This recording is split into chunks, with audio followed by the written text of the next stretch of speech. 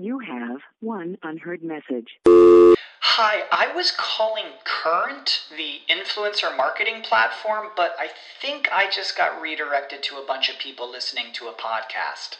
Well, anyways, I was calling Current because I was told they could help get my brand set up on TikTok Shop, and even build out an affiliate program of content creators promoting my brand, and even have those content creators go on live streams and promote my product there. Wow, I could really use Current. I also heard that the brands they work with are making millions in sales. I guess I'll just go to their website at current.tech. This is the story of the one. As a maintenance engineer, he hears things differently. To the untrained ear, everything on his shop floor might sound fine, but he can hear gears grinding or a belt slipping. So he steps in to fix the problem at hand before it gets out of hand. And he knows Grainger's got the right product he needs to get the job done, which is music to his ears. Call, click Grainger.com, or just stop by. Grainger, for the ones who get it done. Good morning, traders and investors. Welcome to the #1 morning show to get you guys ready for everything you guys need for the market open. Welcome to Pre-Market Prep. Today we got a great show. We're going to talk, of course, about Nancy Pelosi overnight action. We'll get into Pinterest, Mosaic, Avis. Who's renting a car? I want to hear about it in the chat. If you rented a car in the last 12 months, let me know in the chat. Let's hear what you guys think. Caterpillar, we'll go into Uber, BP, JetBlue, Royal Caribbean doing an upsize offering. We got Jeremy Shorts, Chief Investment Officer at Wisdom Tree. And we'll talk a little bit about Cowen Group being acquired by TD Bank. Let's go ahead. Let's dive on in and see today's action in none other than Pre-Market Prep.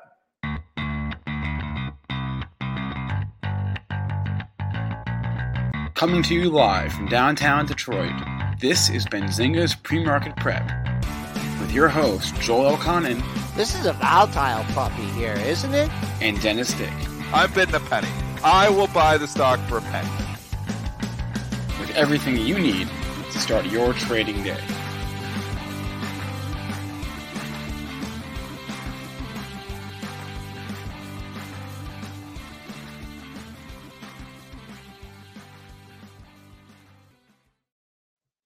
Good morning, traders and investors. Let's bring on Joel Elconin and, of course, the futures action. What's going on overnight? And don't forget my man, Dennis Dick. Yeah, we're down. We're down 23 3/4 handles, 40.96.75. Choppy session yesterday. The damage was minor yesterday, but they decided right off that open, boom, 6 p.m. open. We don't want to hold the close.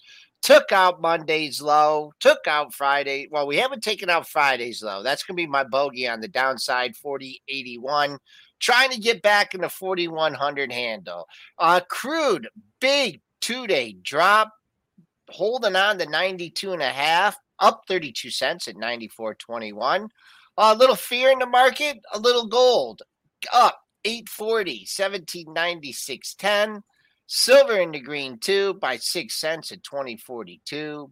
Bitcoin down $90, 22,940.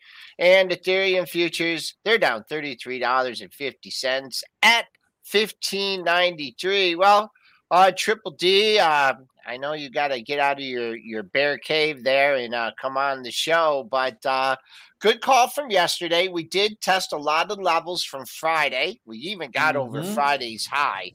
Not for very long. Couldn't hold the close. I guess, why aren't we down more, I guess maybe would be the question. No, I think we haven't even considered the repercussions of this visit. So we're very early. I mean, probably what's going to happen, again, you have this buy the dip mentality that's in there and everybody's got the FOMO going again. You got to break that again. So Pelosi, obviously, the reason we're down here is 100% the Pelosi visit. The reason, that we went down at 6 o'clock is that's when the futures reopen. And during between 5 and 6, they came out that she was going to indeed visit Taiwan. It's supposed to be going there today. I got a question about that, of course. Yeah. Pelosi's visiting, of course. A lot of people are going to ask the question, will China retaliate? But I have a better question, I think. does the market even care about this visit, at least for the short term, today being? It cares. It's down because it cares. I think you're going to see no immediate. I don't think the plane's getting shot down. I don't think that, there's going to be an immediate response here. And I think when there's not an immediate response, the market will have another relief rally. So maybe, a pause back up. If there is an immediate response, Katie barred the door, we're going down hard. I don't think there's going to be an immediate response, but there's going to be a response, and it's going to be, the Xi, as much as Biden, the Biden-Xi call, as much as the U.S. wasn't going to back down from this visit, or at least Pelosi wasn't going to back down from this visit, Xi's not going to back down from his threats to Biden last week. So this hurts though China, and whatever relationship we had left is very damaged now with China. So lots of, different things. I think this could provoke China into going forward with the invasion quicker than they maybe even anticipated, because it's pissed them off. So, this is just getting to a situation where, you're going to have all Asia just basically hates, maybe that's already the case, but hates North America. So East versus West. Obviously we've already, Russia situation's a whole nother level. North Korea's, always a wild card. And now you got China. And they're probably going to go through with this invasion. Taiwan Semiconductors trading down here, $156. It's early. I wouldn't want to own anything in China. No. I would definitely not want to own Taiwan Semiconductor at this point in time. I think an invasion, my own personal opinion, is probably going to happen. And I think Xi is going to take, some actions against the U.S. as well for this visit. So whatever the case, whether you agree with the decision or don't agree with the decision, it's not good for your stocks. So I would say all rallies to be sold now, in my opinion. Where I had the bull train going for a bit, it was a nice run. It's hard to build the bull scenario, I don't think. And the only scenario is there's no immediate response and the market just has a relief rally, and maybe there's no response for the next couple of weeks and the market rallies into that. I guess that's a possibility, but it's still tough because there's going to be a response here eventually by China, and the market's not going to like it. Definitely something that we need to all keep on watch is the tensions that are going on. I know that there was a midnight kind of deadline for Biden to determine what was going on with kind of the Trump administration. Of course, they put on those kind of tariffs, and he needed to review them to see if they were going to continue them. I think we'll hear a little bit more about that mentioned today. Just keep your eyes on if you hear Biden's going to speak on that. Something to keep on watch. Do those tariffs change? And maybe that's some way that we can sneak our way out of this. We'll see what happens. Let's go towards the social media stocks. Let's get out of this talk with Pelosi. Let's go to Pinterest here. Adjusted EPS missing here and sales missing also, but you see it up, guys.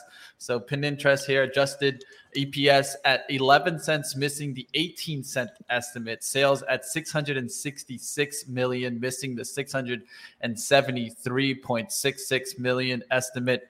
Pinterest reports Q2 2022 global monthly active users down 5% year over year to 433 million. They see revenue growing in the mid-single digits on year-to-year basis. And just to kind of state here, Elliott Investment Management announced that they are now Pinterest's largest investor. Thinking about it in the chat has said it perfectly. Bad report saved by Elliott. That's exactly what it is. Yep.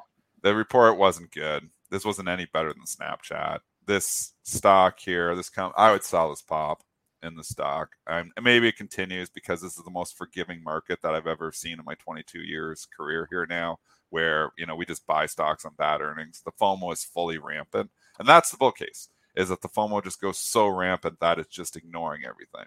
Eventually, bad news is bad news, though. This is not a great report. Is Elliott going to turn this whole company around? I don't think so. I think all Pinterest and Snap, they're all getting TikToked to death here. And that goes for Meta as well, which I have a small position in Meta, starter position. But, I look here, up 18%. It was a crappy report. And just because Elliott is all of a sudden the biggest shareholders, everybody's excited for the turnaround story. So, been oversold. It could continue to rally. I don't know if I'm necessarily coming in short it, but I think when the dust settles and we look at Pinterest from now, I think 1 year from now, I think Pinterest is a lot lower. I think, it's not always just TikTok, though. I think it's also having a lot to do with what's going on in the change of data. Because if you look at Pinterest, always it's going to be a kind of platform that tracks a lot of cookie usage and tries to adjust their content towards the personal use, right? So customized content there. I think this is where we're starting to see a change, and it's not just in Pinterest. I think this is why you saw Meta kind of change and focus on the metaverse, is that there's going to be a change in social media, more regulation coming in, more changes of control personal data. So in my eyes, yes, I still see downside. I'm not with Elliott. It's not cheap stock. I mean, none of these stocks are even cheap. I mean, yeah, okay, they were making earnings, but they're still not cheap. And I just don't see, I don't see, and this is the way it's going to go forever in social media. There's going to be something, everybody's cool, and then something else comes out, and something else comes out, that's cooler yet. There'll be another TikTok that's cooler than TikTok. I mean, it's just the way the stuff goes. Pinterest is 2 years ago story. This was exciting when my wife was sitting there at night and looking, pinning stuff and doing different things. Don't do that. It goes on TikTok. So I just don't see the reason to jump in the stock. And maybe, it's going to have a short squeeze. Maybe it's going to just continue to rally because it's up 18% and everybody's, thinking, maybe some people are thinking the same lines as me, and it's just a crowded trade to be bearish the stock. But there's just other places I think that are maybe easier to put your money. Yeah, did they say anything good in the report? I mean, anything good? I mean, so far these Elliott pops have been all just fantastic fades going back to Western, as of late. Yeah, I mean, so definitely not buying it. If I was long, you saw I looked at this after hours because I just wanted to see if there was any daily resistance here. I mean, it just briefly touched 25. You backed off the pre-market high $1. So you always want to see some, if you get this kind of move, you want to see follow through. You want to see go up, take out the pre-market high. Yeah. Right now, I'd be like, if I had this along, I'd be like, boy, I hope I get a shot at 24. Because that seems where things have settled down after, the 4 a.m. open was just above 24. But I think you might. I don't think this is held up long enough that I don't think this is going to give it back. I don't think so. Obviously, there's a lot of wild cards here today, especially with this Pelosi visit, which could, dictate moves in the overall market. But I don't think it's not like it's held up pretty well. So I don't think this is just one that I'm like, oh yeah, this is a given fade. But I just can't get involved in you're buying companies on bad reports. Why not buy stocks on good reports? I don't know. And for longer term, these gap moves, if they hold them for a couple days, and put in a couple lows, then a lot of times they continue higher. It's just, it's just getting through that first 2-day period. Stock was at 17 to start last week. Now at 24. Big gap up, see if people are going to take some profits, or they think they missed the bottom. They're going to bid this, above the gaps. That's the way I'm looking at it longer term. Moving on. Typhoon's got it right. Move on. Nobody cares about pins. I don't care about pins either. Way better stock. Stay at home stock. All right, let's go to another stock that reported after the close yesterday, Mosaic. EPS here missing and sales missing, $3.64, missing the $4.01 estimate. Sales at $5.4 billion, missing the $5.65 billion estimate. Mosaic board of directors did approve a new $2 billion share repurchase authorization. I mean, these expectations, as much as they were in the gutter for so many stocks, they're, anything to do with commodities, the expectations were just unreasonable on some of these stocks. And some of them even beat those unreasonable expectations and sold off on them. I mean, it's the inverse, like the Valero, blows it away and then sells off on the report. I mean, we're just in wacky world where the companies that have super high expectations, they wanted even more. And the ones that had expectations in the gutter, they didn't want anything at all. They just buy them no matter what. So it's been a very weird earnings season. But it's been all about expectations. Mosaic obviously not meeting those higher expectations. Everybody thinks this is as good as it gets, including myself. So, I don't foresee this company making $10, $12 a share or whatever it works out to be forever here, or the thing, is a steal of trading 4 or 5 times earnings. They're in, just they're in that right now in that environment where these are cyclical businesses and they're at the top of the peak. And is it going to come back in? I think so. Not necessarily the stock price, but I think the earnings are going to come back in. With that being said, the stock's been hit. I mean, really, you had the run from 30 to 79 and you come back in. Man, it came all the way back down to 42. I mean, some of these commodity stocks come down probably far enough from the highs that they start to get interesting again. For this one, if you are looking long term, I'd look at 47.5, 48. This was a pretty sustained 10-point move off the low. Put in the triple top at 52.5, and now you're back in. So we're not near that level now. We're still $2 away from it, but that's what I will wait for next couple days. See if you can get it back maybe under 48, 47.5, build a little base, and then turn back up. On the upside, if and when this ever reverses, I mean, you got to love 52.5, 3 daily highs in a row there. That would be the key to more upside. But if you felt, you missed the move in this off the bottom, be patient. I could see buying the dip on a stock like this. I could see that happening. What about Uber? Because this is really the mover of the day. This is the stock that everybody is talking about. Yeah. Uber. Let's go to Uber here. Coming in this morning, adjusted EPS missing big here. Loss of $1.33, missing the estimate of $1.06 here. Uber Technology Q2 sales at $8.1 billion, beat the $7.39 billion estimate. Gross bookings were actually up 33% year over year, $29.1 billion. EBITDA, they see it at $440 million on the low side, $470 million on the high side. Uber did report a net loss of $2.6 billion for the second quarter, $1.7 billion, which was attributed to investments and revaluations of stakes in Aurora, Grab, and Zomato. Nice pop. I mean, you're breaking out here on the charts too, which is the good news. I don't like chasing stocks at 14%. The good news is you're moving up. The bad news is the report was horrible. Yeah. What do you? Well, they must have found some reason, like the revenue. The revenue was good, so maybe there was some one-time items in the earnings or something. I think they're taking out that 1.7 billion of that net loss, and they're calculating the stock from there, right? Yeah. Taking away that investment money, understanding that was just kind of like a write-off there for them. And if you take that away, it's not as bad of a net loss, but I mean, still.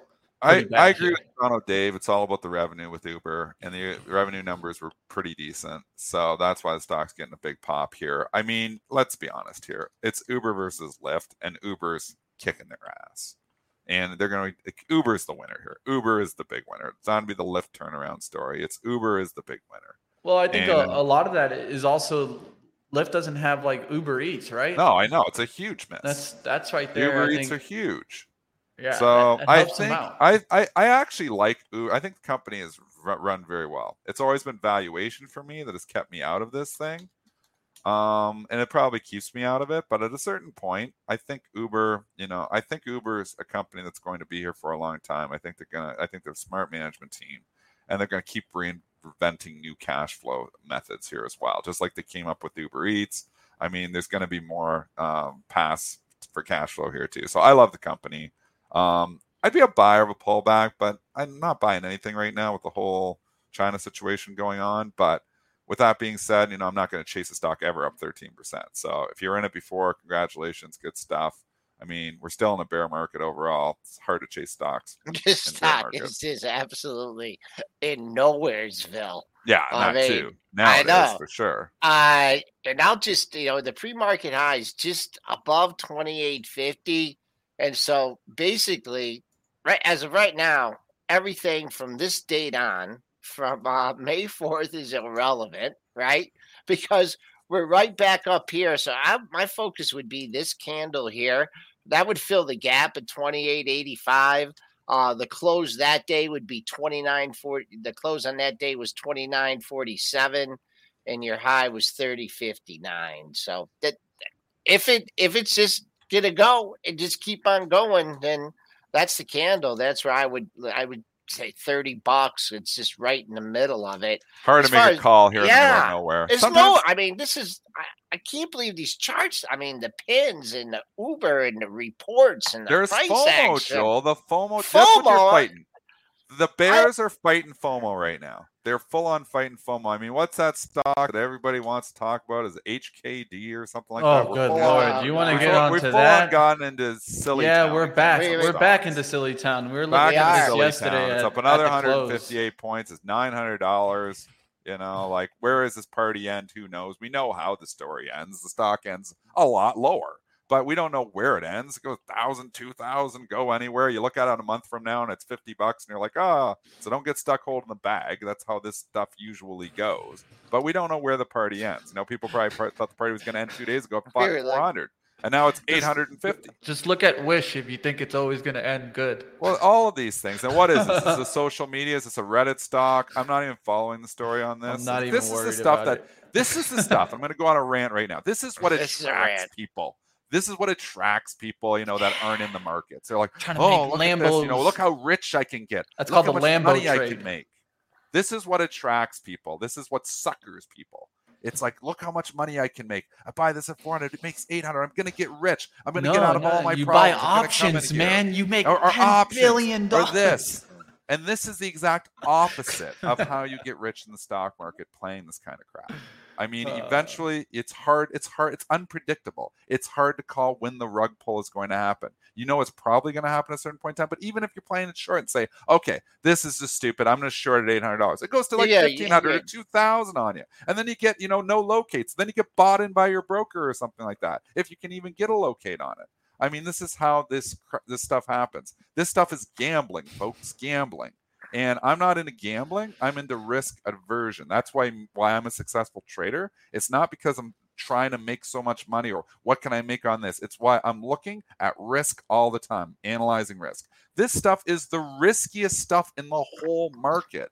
I'm not going and just pulling the slot machine and or betting on red or throwing the craps dice. I'm like, it's difficult to make money. Gambling is fun. You know, that's correct. M. Smith, if you want to go into something like HKD and have some fun, but don't enter the stock with all your chips thinking you're going to get rich. And, you know, maybe you get lucky and you hit one the first one, you're like, oh, I got this. But eventually the rug gets pulled on you and you lose a lot of money. You got to be really careful with this stuff. It's not only this one. You could look at Rev yesterday. Rev was also getting the Rev back on up. And so it's short squeezes all around. I saw it also Triple BY. They're just targeting a lot of these high short interest stocks. So you guys can see that pop yesterday. So where was this? This came from what though? Like, it's this HKD. I don't even know the story. I have no idea talking about it, but I have not even taken the time to read the story. So is this like a Reddit stock or is it other people on social media? Is this a pump and dump? What is this? Do we know? Who's Is this a promotional stock? I don't know. Well, if you look into it, you're going to see. I mean, you don't know, Mitch. Just say you don't know too. It's fine. Yeah, I don't know. It's one of those things that let's be honest. You're not going to get an answer of why this stock is going up that high. I assume there's somebody on social media pumping it. It has to be. It has to be social media. It has to be short squeezes. But it could also be, you know, some bigger trader trying to, you know, get a lot of attention onto this stock. So I'm going to go on the side of caution and say something I'm going to stay away from today in the market. You probably won't see me trade HKD today unless I want to have a KID, but what's I'll pass the on AMTD story? This is another one that's going here too. You know, you guys want to talk this? We can give it 2 minutes in the sun here. All right. It's up 430%. I have no idea what the hell this is either. Which one are you talking about? Ackman's on CNBC. AMTD, which is the old Ameritrade. It was a cool ticker. Wait a second. You guys are confusing the heck out of me because the HKD symbol is AMTD Digital. Is this why this one? Are these companies related? Maybe these companies are related or something. I have a Group American. AMTD is the mother company, apparently. Well, why didn't this take off sooner? Why did this one take so long? Man, we should talk about this yesterday, if they're related. Yeah. These two companies. Again, we know nothing about this story. Yeah, that's so dumb talking about it. I just tell you this stuff is this is above, this is above my pay grade. I'll tell you that. I don't need to trade this stuff. Is TD Ameritrade getting into digital marketing or something? I mean, there's no TD Ameritrade left here in this. I know. Yeah, let's move on. If you guys, it shows where we are in the cycle. It shows like stuff moves like this tell us that we're getting into the FOMO again, where people are like, "Oh, let's get into this," or this is moving. You've got enough people that have the fear of missing out happening again. That all of a sudden you start getting these ridiculous pops in these stocks. And to your point, you were just making, Mitch, Bed Bath & Beyond had a pretty good day yesterday. AMC didn't really do much, but it started going up a little bit yesterday. I mean, you're starting to see that. Does that mean these things are going to blast off? No, I don't know. It depends. They could continue. They can do anything. I mean, again, these stocks are unpredictable. Yeah. Definitely. Let's move on. Let's go to the next earnings stock here. We're getting out of Uber. Let's go and take a look at some oil. Let's go to BP here. Which will already be priced in because it's been trading in Europe for the last 5 hours. So you're kind of seeing where it wants to be. Give us the report. Well, EPS coming in here at a beat, $2.61, beating the $2.10 estimate. Sales at $67.86 billion, beating the $58.73 billion estimate. BP to execute $3.5 billion buyback prior to Q3 results, and BP raising dividend to 0.06. Issues Q3 guidance flat, at least for Q3. But I think that's pretty interesting with that 3.5 buyback and the dividend raise. $30 is where it hit. 30 looks good on the dailies, as Dennis said. A lot of this has been priced in. Just a word of caution here. The way these oil stocks have been trading, of course, we know what happened with Valero, ExxonMobil. Wow. We're like, wow, that day we were totally wrong on Friday. That thing just ripped off its report. Oil week yesterday gives it back. So maybe you get another day of ripping in it, and then you get a little bit. That's what they do, Joel. That's what they do. They rip, and then they think that they're going to give it back, but they rip them again just to screw everyone, and then they pull the rug out on day 2 or 3. So that's what they do. I mean, the ExxonMobil is a perfect example. It rips and then it rips again. You're like, oh, wow, here we go to 100. And then they pull the rug out. So I'm still in the bull camp here because even Goldman stepping up to the plate yesterday and putting $130 barrels out there price. So the China situation could change it. I mean, that doesn't hurt oil. So that doesn't hurt oil. The whole, obviously, and we're taking it back to Pelosi visit, which we only spent 5 minutes on. Which we could take it to inflation. We could take it to inflation. You could take it to a lot of things. But I just we're going to have breakdowns with China, and I think that supply chains could get messier. I think a lot of issues could happen here. It's probably all good for oil, to be honest. So I could get talked into oil stocks here with the situation. Yeah, but if everything's breaking down here, and China's locking down for, when someone has a few sniffles, I don't know if they're going to be using a whole lot of oil. So if everything's breaking down, recession, war with China, I mean, I don't know. It depends on you. If you're going into a political war, you're going to go into like a war. So it depends too. I mean, they're all going to kind of play into it. One thing that I'm keeping in mind is, will we see inflation peak in the CPI data coming up in next week, Friday? And then after that is next week, Wednesday. After that, one thing that I'm going to be looking for is, do we get all of a sudden a new wave of oil prices coming up? And then all of a sudden inflation isn't peaked and it just took a kind of momentary dip. That's what I'm starting to get concerned about. We'll see what happens. Let's get to JetBlue Airways now. Let's take a look at this after, of course, the saga finishing with Spirit Airlines, but the EPS coming in here at a loss of 47 cents, missing the loss of expected at 11 cents. Sales at $2.4 billion, missing the $2.46 billion estimate. JetBlue Airways CEO did say, though, I'm very pleased that we found a path forward with Spirit and that we can't wait to welcome their incredible 10,000 team members to JetBlue.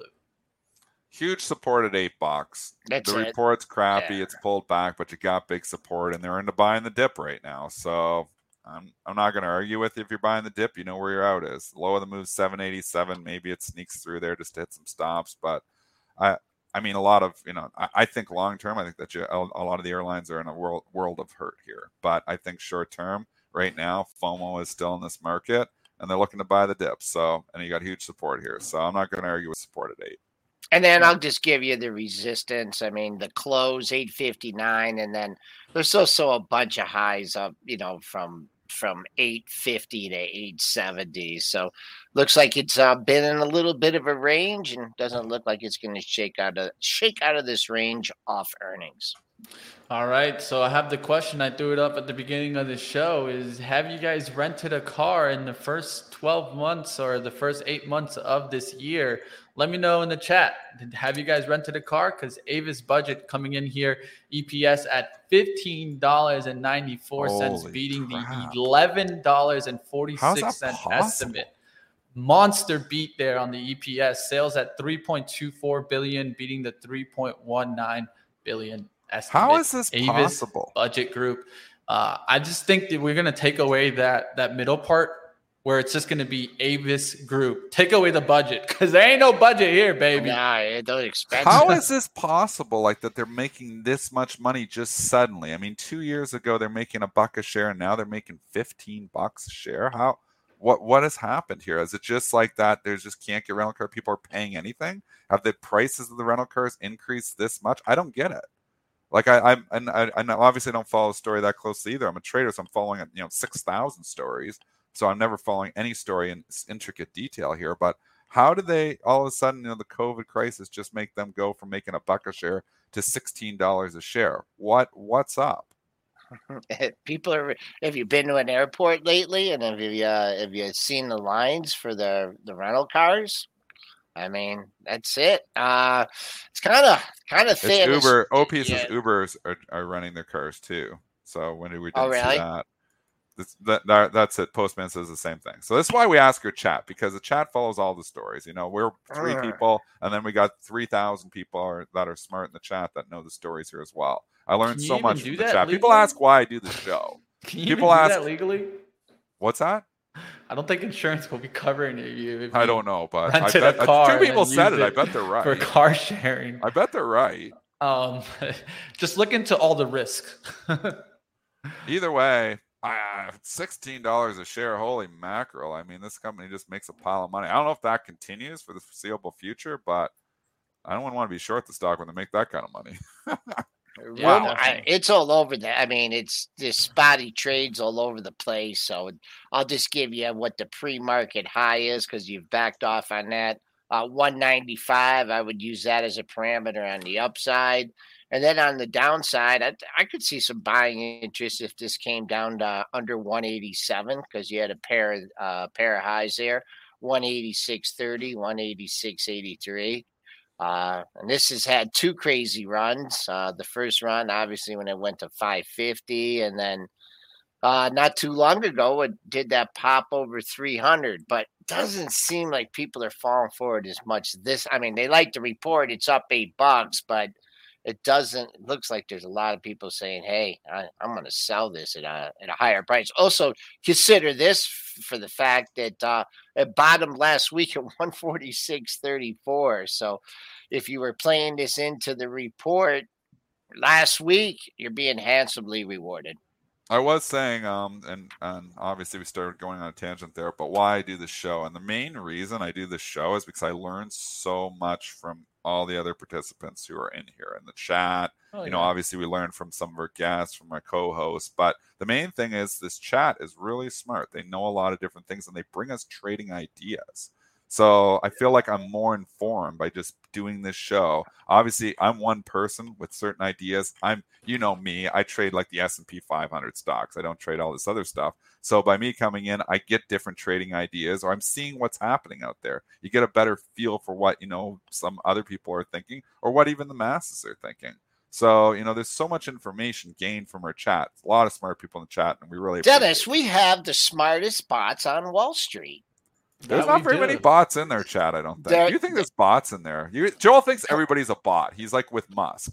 And I highly doubt there's I don't think there's any bots. Oh, Dennis. There's not very many. You can just tell by the... Mitch, do you think there's a lot of bots in our chat? Do you think these messages are bots? Like, Joel can't decipher what a bot message is. Who's a bot in there right now? Tell me who's a bot. Stack says he's a bot. EK says he's a bot. Thinking about it says he's a bot now. Says he's a bot. Joel is so paranoid of bots. Joel's on the Elon Musk. A bot. He's on the Elon Dennis, Musk right you now. got to follow like the path of the questions and the stuff that they ask They're not that smart, Joel. Oh, yeah, they are. Oh, yeah. Look, they're the very bots smart. are here. They're going to probably look at Hertz, the relationship, guys. I'm telling you, these... Beep, bop, boop. They're all bots. You're right, Joel. Everyone's a bot. Boop. You see, Nick's wife's a bot even. Everybody's a bot. Look at them all. They're all bots, Joel. They're all bots. Franz is the Terminator. They're confirmed, man. We have totally went off the rails here, Mitch. You've got to now we have one. Bring the guest on. Hertz. Check Hertz. The guest is probably a bot too. The guest is probably a bot too. I don't believe it. I think the guest is a bot as well. So bring on the guest. We know Schwartz is a bot as well. All right, guys. I'm going to get off of that. Definitely also check out Hertz. We'll see how that relationship trades. Let's get to our guest today. We got Jeremy Schwartz here, Chief Investment Officer at Wisdom Tree. He might have run away because of that rant, but let's bring him on. What's going on, Jeremy? How we doing? My best bot impression. I don't know. Beep. Jeremy's definitely a bot. You can just see it. He's a bot. Just seeing the way he's. I've always aspired to be a bot. So, Jeremy, you've done interviews over the years. How's that for being in the green room and having to come on and talk about investments? But we got a lot going on here. I guess just overall, like a muddled macro picture here, but the market's rallied. I mean, we've had a nice rally. You could classify it, as a bear market rally. The worries about inflation, not a big deal right now. Q2 earnings season. I think the street is being pretty kind to some of these companies. So just give us your big picture. Well, I'm surprised by how much bond yields have fallen. And I think so much of the market has been trading off of the bond market. When you saw the Fed aggressively hiking rates, the 10-year moved up significantly. We got up to 350 on the 10-year. We're back at 250. And people have been saying, you can say maybe they're worried about the recession. Are we in recession? How deep is recession going to get? And I think that, one of the big things is people weren't prepared for how hawkish the Fed was going to have to be coming into the year. I mean, in December, they were only expecting 3 hikes. We just had 2 back-to-back meetings with 3 hikes. So, the people were completely not forecasting it right. And I am worried now for next year, people are expecting them to start cutting rates so aggressively. And I'm not so sure. I think the narrative is that there's a question of what they should do and what they will do. And we would say they should, they should actually, inflation is going to start coming down. And so we'd be on the view that they probably don't have to do as much. But the narrative from the Fed, you're going to start seeing more speakers come out today. You had Kashkari come out on Friday and over the weekend start saying we still have a lot of work to do. So I think the market might be getting ahead of itself, forecasting this more aggressive cutting scenario for next year. You have one unheard message. Hi, I was calling Current, the influencer marketing platform, but I think I just got redirected to a bunch of people listening to a podcast. Well, anyways, I was calling Current because I was told they could help get my brand set up on TikTok Shop and even build out an affiliate program of content creators promoting my brand. And even have those content creators go on live streams and promote my product there. Wow, I could really use Current. I also heard that the brands they work with are making millions in sales. I guess I'll just go to their website at current.tech. This is the story of the one. As head of maintenance at a concert hall, he knows the show must always go on. That's why he works behind the scenes, ensuring every light is working, the HVAC is humming, and his facility shines. With Granger's supplies and solutions for every challenge he faces, plus 24/7 customer support, his venue never misses a beat. Call quickgranger.com or just stop by. Granger, for the ones who get it done. Wow. Okay. I agree too. I mean, we go from a hawkish Fed, rates are going up a stick every meeting, and then all of a sudden it's it's like, okay, yeah, and I'm looking at the TLT here. I mean, this has had just an epic collapse. I'm looking at the TLT on the monthly 180 to under 110. So there's always counter moves, and we can see that. What about I mean, I know it's hard. You're a fundamental guy, and you look at the numbers. I mean, how do you factor what's going on in China, Russia? I mean, you don't hear anything about Russia. You don't hear anything about the war in Ukraine, and now we got this thing popping in China. How do you factor these things in that there's really almost impossible to factor in?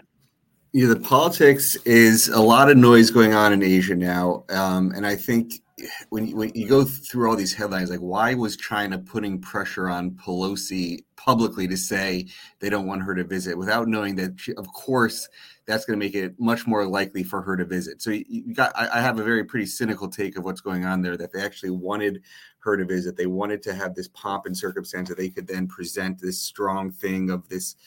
Pelosi's coming. We've got to do our show of military strength and sort of take distractions off of what's going on within China with COVID-0 and all sorts of other economic slowdowns there. So I feel like it's all a distraction, and people trade on that. Now, of course, there could be some kind of, nobody thought, you had all these Russian troops building up in Ukraine and people didn't expect them to actually invade. And then they invaded and could say there's this outlier risk that all of a sudden some kind of thing happens and we find ourselves in an Asian war, and that, of course, that could happen. But I think it's more likely that it's all just a show and force to bring this distraction. But that's obviously a key issue for emerging markets, for Asia generally. All right, so we just recently got a nice rally back on up, of a lot of worrying starting to come on in. Is this more of a point in time where we should be looking for pullback opportunities, or maybe a rip to sell into and looking to see what goes on in the uncertainty? Well, at the start of the year, we said it was going to be all about adjusting for the new Fed reality. And then I think they started factoring in the Fed right. And now it's all about earnings. And earnings have come in pretty strong, relatively speaking. There was pretty subdued expectations in terms of, there's like the numbers and then there's the whisper numbers. What are the analysts expecting? And then how bearish were people positioning coming into the earnings? And you see an earnings report that's not so gangbusters and the stocks rally big time on the news. And you say, well, man, the people were really expecting it even far worse. Now, I'm actually, from my opening comments, I'm actually starting to worry that people are maybe miscalculating what the Fed's going to do next year. And so I will be keeping our eyes closely on what does the Fed say? Do they over tighten us as inflation's coming down? And because the official numbers aren't coming down, but the forward-looking numbers are, that they way over tighten what's actually necessary. So I'm where I was starting to worry just about earnings. Now it's coming back to, will the Fed actually pivot appropriately in our view? And is the market right that they will start to come down? It's at least the latest commentary seems to be not. All right. So go ahead. Yeah, I'm sorry, Mitch. Go ahead. Right. So one of the things that I'm really keeping a close eye on is I do feel that, maybe CPI next week will come in, showing inflation peaking a little bit. But my concern really comes into energy going into winter. I know that Goldman put out $130 a barrel yesterday. I think that we're going to get another spike in energy, and that could cause inflation to come back roaring.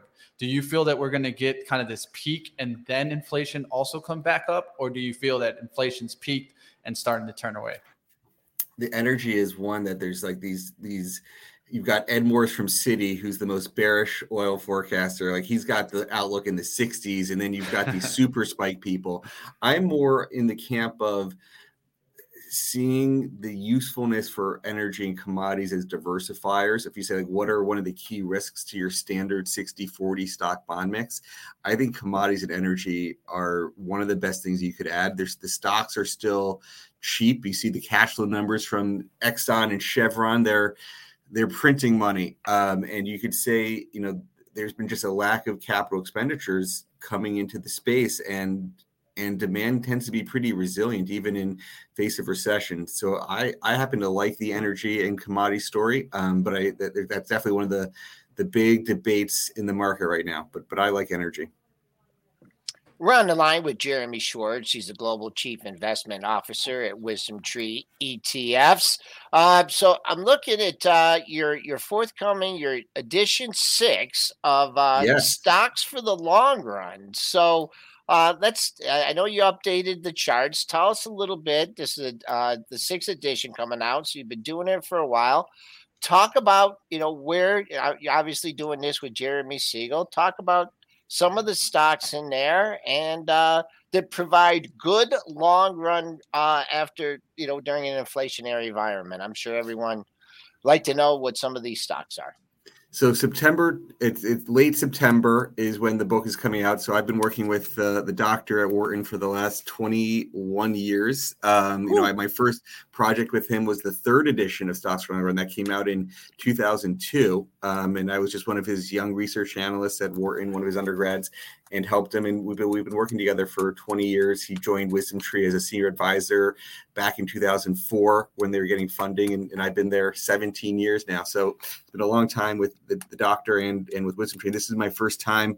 I'm going to be a co-author on the book. And, it's updating a lot of his original work on just the long-term case for stocks as a real asset. But we talk a lot about the challenges of bonds looking forward and, the very low real returns. I mean, as the 10-year has collapsed, the TIPS bonds are getting close to a zero real return again. And, what do you do if you're trying to build long-term allocations? We talk about the sort of new 60-40s, like a 75-25 is one of the baselines. We talk in our own work at Wisdom Tree, we've been adding, those commodities as diversifiers because of the inflationary pressures. But there's a lot of new sections, some on the COVID pandemic, some on the ultra low case for bonds and why those are going to be challenged going forward, a bunch on value. There's sort of 4 chapters on different factor investments and what's happened in value. Is sort of talking is value dead? And our short answer is no, it's not dead. But there is definitely a longer exploration of what's been going on in those type of stocks. All right, and how's Mr. Siegel feeling here about this rally? I know he's frequently on CNBC. Yeah. If he's still, I know he was out in front of the inflation, and I think the last time I heard him, he was mentioning that he feels like the Fed's making the right moves here. How's he posturing here? Looking at this recent rally. And we do a podcast every week called Behind the Markets. It's on Sirius Radio. It's a great discussion. This latest podcast we had the former Fed Vice Chair Don Cohn. And this is one of the things that's getting me, worried. And Siegel was hammering. Siegel doesn't.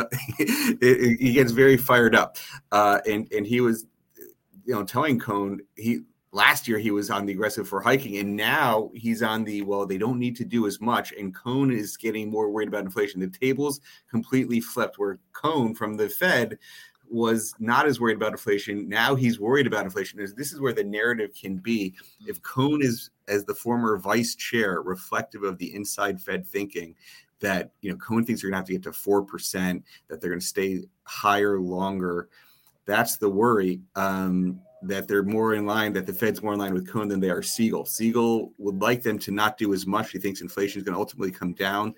And the sort of money supply numbers, which were a key worry back then, 3 or 4 times growing at their historical rates, they've now contracted over the last 4 months. And you don't want them to contract. So that's a worrying sign for the economy. It's the forward-looking inflation indicators have come way down. And so that comes back to that key debate. If the Fed pivots, we're in good shape. If not, then you've got more to worry about. Jeremy, isn't this just take time though? To like when you raise rates, it's not like it has an immediate impact on the consumer. Right. It takes time to basically destroy demand, which is what the Fed is really trying to do to fight inflation. Because, like I was saying, there's a process with it all. First, people have like excess money that's going to be gone, and they sell their toys. Then, all of a sudden they rack up the credit card debt. I mean, it takes time to really destroy demand. And everybody's expecting, like even Kramer's on CNBC, just raise it a point and get it over with. I don't think that's the case. I think it just takes time. I think it's like 6 months to a year to really destroy the demand. So maybe they've already done enough damage. They've raised rates enough. So I think I'm on your side where, now I think just let it fizzle out, let it do its work. Yeah, yes. Let it work its way through. Right. And so that's we got to watch how, and at least he said they're going to go meeting by meeting. So he's not boxing himself in. You saw how quickly it changed where he had been saying, we're going to just do 50-50. We don't need to do 75. And all of a sudden they do 2 75s in a row. And so let's see. Let's see if they continue to see these forward-looking indicators continue to stay low. You have Siegel in their ear all the time saying you don't need to do as much. And it's not like he's a permanent dove. He was calling out being extra hawkish. So I think he has a lot of credibility on this one. And we'll see how they evolve. Well, thank you, like always, Jeremy Schwartz, Chief Investment Officer at Wisdom Tree. Love to have you on and appreciated you coming and bringing some talk on the Fed. Appreciate it, Mitch. Thank you. All right, guys, let's go ahead. Let's get back to it here. We do got about like two more headlines to cover. Can we go to ticker time after that too? Because we've been slacking on the ticker time, and I'm feeling a lot of tickers coming out of this chat today. So yeah, do your Dennis, next headline. Dennis, let's do it. Dennis, do your next headline. Do one more, and then we're gonna. All right, so real quick one. Let's do Royal Caribbean really quickly. Yeah. Upsize $1 billion debt offering. So you guys can take a look at that. Following the suit of Carnival. What did I say when Carnival did it? Well, look for the other two to kind of do this, right? Why wouldn't they? And so, boom, there you guys see it. Royal Caribbean announcing upsize $1 billion offering. And they already got hit on the Carnival offering. So everybody kind of knew that, the other ones are probably going to do it as well. The cruise lines are a mess. One thing going for them is you got this buy the dip mentality, and people are looking for which stocks haven't gone yet. So that mentality could actually get. What's that, Mitch? I need some cheap ones. Oh, I know. That's what they're looking. So, that's why I don't just think it's a slam dunk short here. I more look at, there's support down here. So you're still kicking around support on these things. If FOMO's still hot, and they keep ignoring, the whole China situation, which maybe the market's just going to climb this wall of worry for a bit. Stocks like this are hard to short. I think there's been stuff that's run. I'd be more apt to sell the stuff that's been running because there's more air below. There's air below on all these things. And, in the long run, I think the cruise line's got a lot of problems. So I'm not an investor here, but you never know that the dip buyers come in. So I'm not going to short these stocks either. No, but if I got a call from one of my money managers and said, "Hey, got an allocation? I can get you some debt for one of these companies," I would say pass on that. Pass. Yeah, it would pass on that. These are the stocks you cheer for. These are the stocks you want to see get off the ground. But CCL, we're back. We're hanging out near just above the COVID low. That's just not a good sign. Had the rally, now they need to raise more money. I don't know. Just not a. They're going to keep having to raise money, Joel. These companies have got a lot of struggles. They got higher fuel costs. They got higher input costs. Got higher labor costs. They've had pretty good sales. But the sales are going to start to come in, as per Jeremy Schwartz on there. Eventually, the demand destruction will occur. People, when they start getting tight for cash, aren't going on fancy trips. So that's coming. Future demand. People book their trips. They were already booked. They've gone on their trips. They're going on their trips. They're not going to cancel, but they may not book those future trips. So that's what a recession is all about. These stocks are the opposite of recession proof. We'll see what happens there. Cowen coming in here, financial service firm rallying after being acquired by TD for $39 a share, $1.3 billion in cash, or $1.3 billion in cash. So here you guys seeing it up in the pre-market. I believe his Wall Street Journal broke this about 3 weeks ago, and you can see this when the stock gapped up from $24 to $30. I'm sorry if it wasn't Wall Street Journal. I think it was, though. I'm pretty sure you're right there. I think it was, and obviously this one did come to fruition here. So stock goes out the board, $39, $38.20. So that's your time value of money in there. I don't see any, antitrust issues or anything like this happening here. So this will go through, in my opinion. So you got 80 cents sitting there. It's your time value of money, or your risk that the deal doesn't go through, but there's a high probability this one's going through. All right. Well, we'll see what happens there. Let's get to some ticker time. Ticker time. It's time for the tickers on out there. One that I've been watching come back a little bit was Roku. I'll see tickers fall on through there. Here's one. Let's do Phase. Phase here, I just want to give some background. This is a SPAC. Esports has been pushing. There has been some of these SPAC plays kind of ripping kind of through going the roof. again. Yes. One of them yesterday was Getty. Just keep this one on watch. Does this one have a specific catalyst on why it's up here? I would say not here, but of course you can see that the volatility on this stock when it's coming from 15 down to 10 and then right back up there to 14. I'm just going to leave those with Mitch because Mitch was obviously SPAC's tack for a long time. That's his specialty. So I'm not even going to try to do analysis on these. Mitch has got it. Yeah, there's a couple more that I could talk about, but I'll talk about them on live trading where they're probably better mentioned. Let's get to another one here. I see. Let's do this one's interesting. QSR. I haven't talked about this for a while. Yeah, that's why I was saying that. We haven't talked about this one in a while. Yeah, coming up, restaurant brands. I mean, you got major resistance point here, 55. Just psychological. I'm just looking at the chart here. You kind of got like an inverse head and shoulders thing going on there. If you look at that top right chart on your screen right now, I can see, and they're breaking above the neckline. So it kind of looks like it wants to break out a little bit here. I don't know. That's a tough chart. I would kind of just had its move already, though. That's the problem. It filled a gap that it had 55.08. It filled that gap yesterday, right? Getting to 55.08, matched the gap, exactly. So it's pausing a little bit. I can't really, say that we're gonna blast through this bar right here because that was an ugly bar, but I think what you want to see, like longer term, is it had a big move up, maybe a couple days of consolidation, make some lows, 53.5, 54, and then mount, another rally. So I'd be looking for a couple days of consolidation in this, and then a close over 55, and holding that for a couple days to confirm another leg higher. The Roku dip got bought too. It wasn't just Kathy, the market. I mean, we're getting into this situation where they're just buying everything now. And Walmart, obviously, the dip got fully bought, filled the gap entirely here. I mean, if you're shorting the stocks and the gap downs, it's the absolute wrong thing to do. The fade trade, even in both directions, Joel, the fade trade just continues to work in 2022. The fade trade's just, when you get an extreme move one way, you're shorting if it's up and you're buying if it's down. And it's been working in 2022. Obviously, we know sell the rip was working a little bit better. But buy the dip is fully back on and taking over sell the rip here. Which is the reason why, if this whole China situation wasn't happening, this Pelosi situation, I'd still be rah-rah in the bull camp. But I'm scared of this whole situation. Maybe I shouldn't be. Maybe it's going to blow over. Maybe it's nothing. I don't think it's nothing. If you're scared, what are you going to think about AMD tonight? I sold half of my AMD.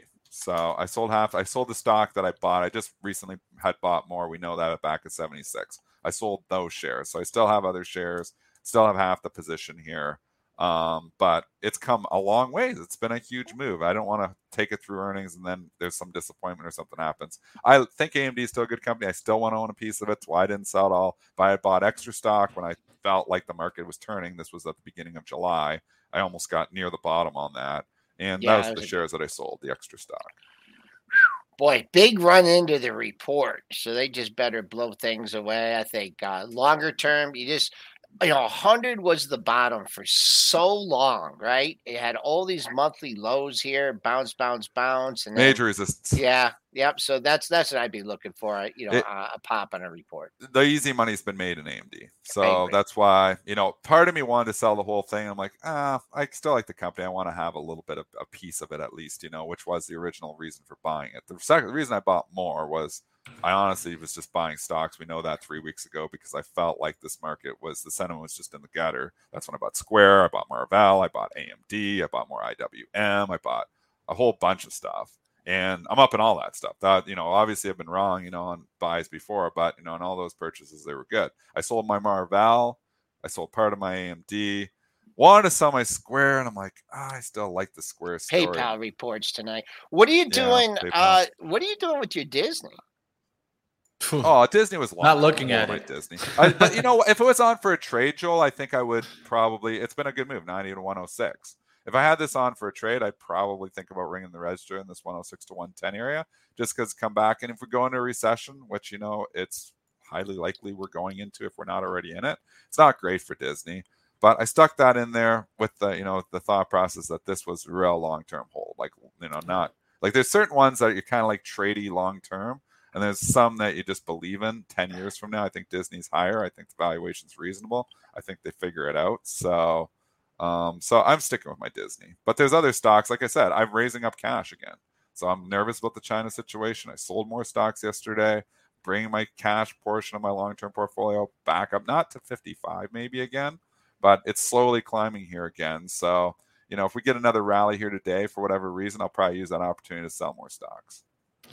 All right, I see Rad in the chat. Question on Rad. Rite-Aid. Is that still stock? Rite-Aid, man. It's still rad, around, bro. Eh? Never goes away. Rad, bro. Oh, yeah. On. And you know what? When they start, the Dash for Trash is on yesterday, Joel. Like Bed Bath and Beyond. We want the stock not to be named live on the show. Rite-Aid, R-A-D. I mean, this is, the Dash for Trash is on. This is typical. This is when FOMO has spread, when they start dashing for the trash. Yep. Rite-Aid, trashy stock. That's the kind of stock. Who said it was Who said this was a zero? I bet you if you go back and look in there was somebody that someone said it was a zero. Yeah, do any stocks go to zero? Even when they go bankrupt, they don't seem to go to zero. I think it was Mitch, if you have your pro up, maybe May 26th, maybe. So they said this was going to zero. Who do you think that was? Oh, I can't. I think, was it UBS or somebody? Like an analyst came out and said this is a zero. Yeah. It's hard. Stocks don't go to zero even when they go bankrupt. They seem to hold on. So it's hard to say stocks to zero. Can it go under $1? Maybe you should say stock under $1 is like zero. So it's got the zero handle on it. Which this change is not going to zero. It's going to a zero handle.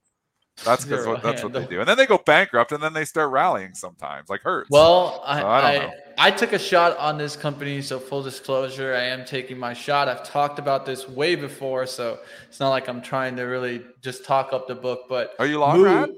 No, I went DraftKings, baby. I went DraftKings and Penn yesterday. Those are the two that I took. I'm still in Penn, bag holding Penn forever. All right, hey, I'm gonna let you guys sets up okay. I gotta hop here. That's kind of okay. Go, Joel go, hopping for us, hopping. I just tell you, Penn, real quick. I didn't look at the draft. Mitch and I discussed this yesterday. The Penn setup looks more interesting to me. Yeah, they both look the same. Gotta get up there, get above 35. Resistance is resistance until it's broken. 35. DraftKings. Well, thank you. And we'll say 14 and a half. On DraftKings and on the Penn 35. Those are the big numbers, but they're trying. They're trying, man. We'll see what happens with this one. I think it's important to mention, right? The 4th is the first preseason game. So Thursday, you'll see a lot of mention about the NFL. And with that being mentioned, I think you're going to see a lot of promo action. Yeah. We'll see what happens, right?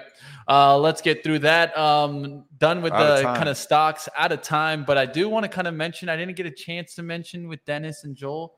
But Dennis, I passed the first exam, CMT. I'm working my way, baby. Mitch. Congratulations. Working my way, trying to get on up there. Then I can ask you all the technicals. Exactly. Then you can say my chart. You could do like Kramer. My chart master told me, or my chart guy told me. Yeah, we're working our sure. way, baby. And you know where Congrats, you guys can, Mitch. That's awesome, buddy. Yeah, working our way like always trying to improve. Now, one thing I will tell you guys, if you guys want to learn some of these things that we talk about, of course, on the charts, come to the swing trading event with Pre-Market Prep, hosted by Spencer Israel, Joel Elconin, Dennis Dick, and Rob Friesen. I love watching Rob all the time because I feel like Rob trades a lot like I do. He focuses a lot on seasonality, relationships, what is working, what's not. And paying attention to that is always important. Dennis, like always, a master at the pairs. And this is something that I'm still trying to learn. So I think you guys come on over there, premarketprep.com. And I think PMP10, is it for the discount? Yeah, PMPP10. I think they put an PMP, extra PP in yeah, there. There's another P in there. I don't know what the extra P is doing in there, but we'll say that was wasn't Joel. behind Don't worry about it. So PMPP10 gets 10% off. So, okay, thanks, Come on guys. over, guys. Have we'll a good see one. you on over.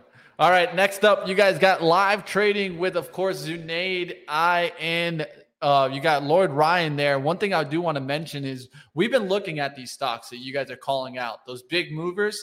So if you want to go to somewhere where you guys can trade with people that are going to try to keep it, level-headed, come on over to live trading. This is what it's all about. I know Ryan and I had our best month in July, so we're looking to continue the streak going here. August 2nd, let's dive into some trading action. Come on over to live trading. Don't miss it, guys. If you guys are going anywhere else, you're probably doing the wrong thing. So I'll see you guys over in a couple seconds. Let's go ahead and do some live trading action.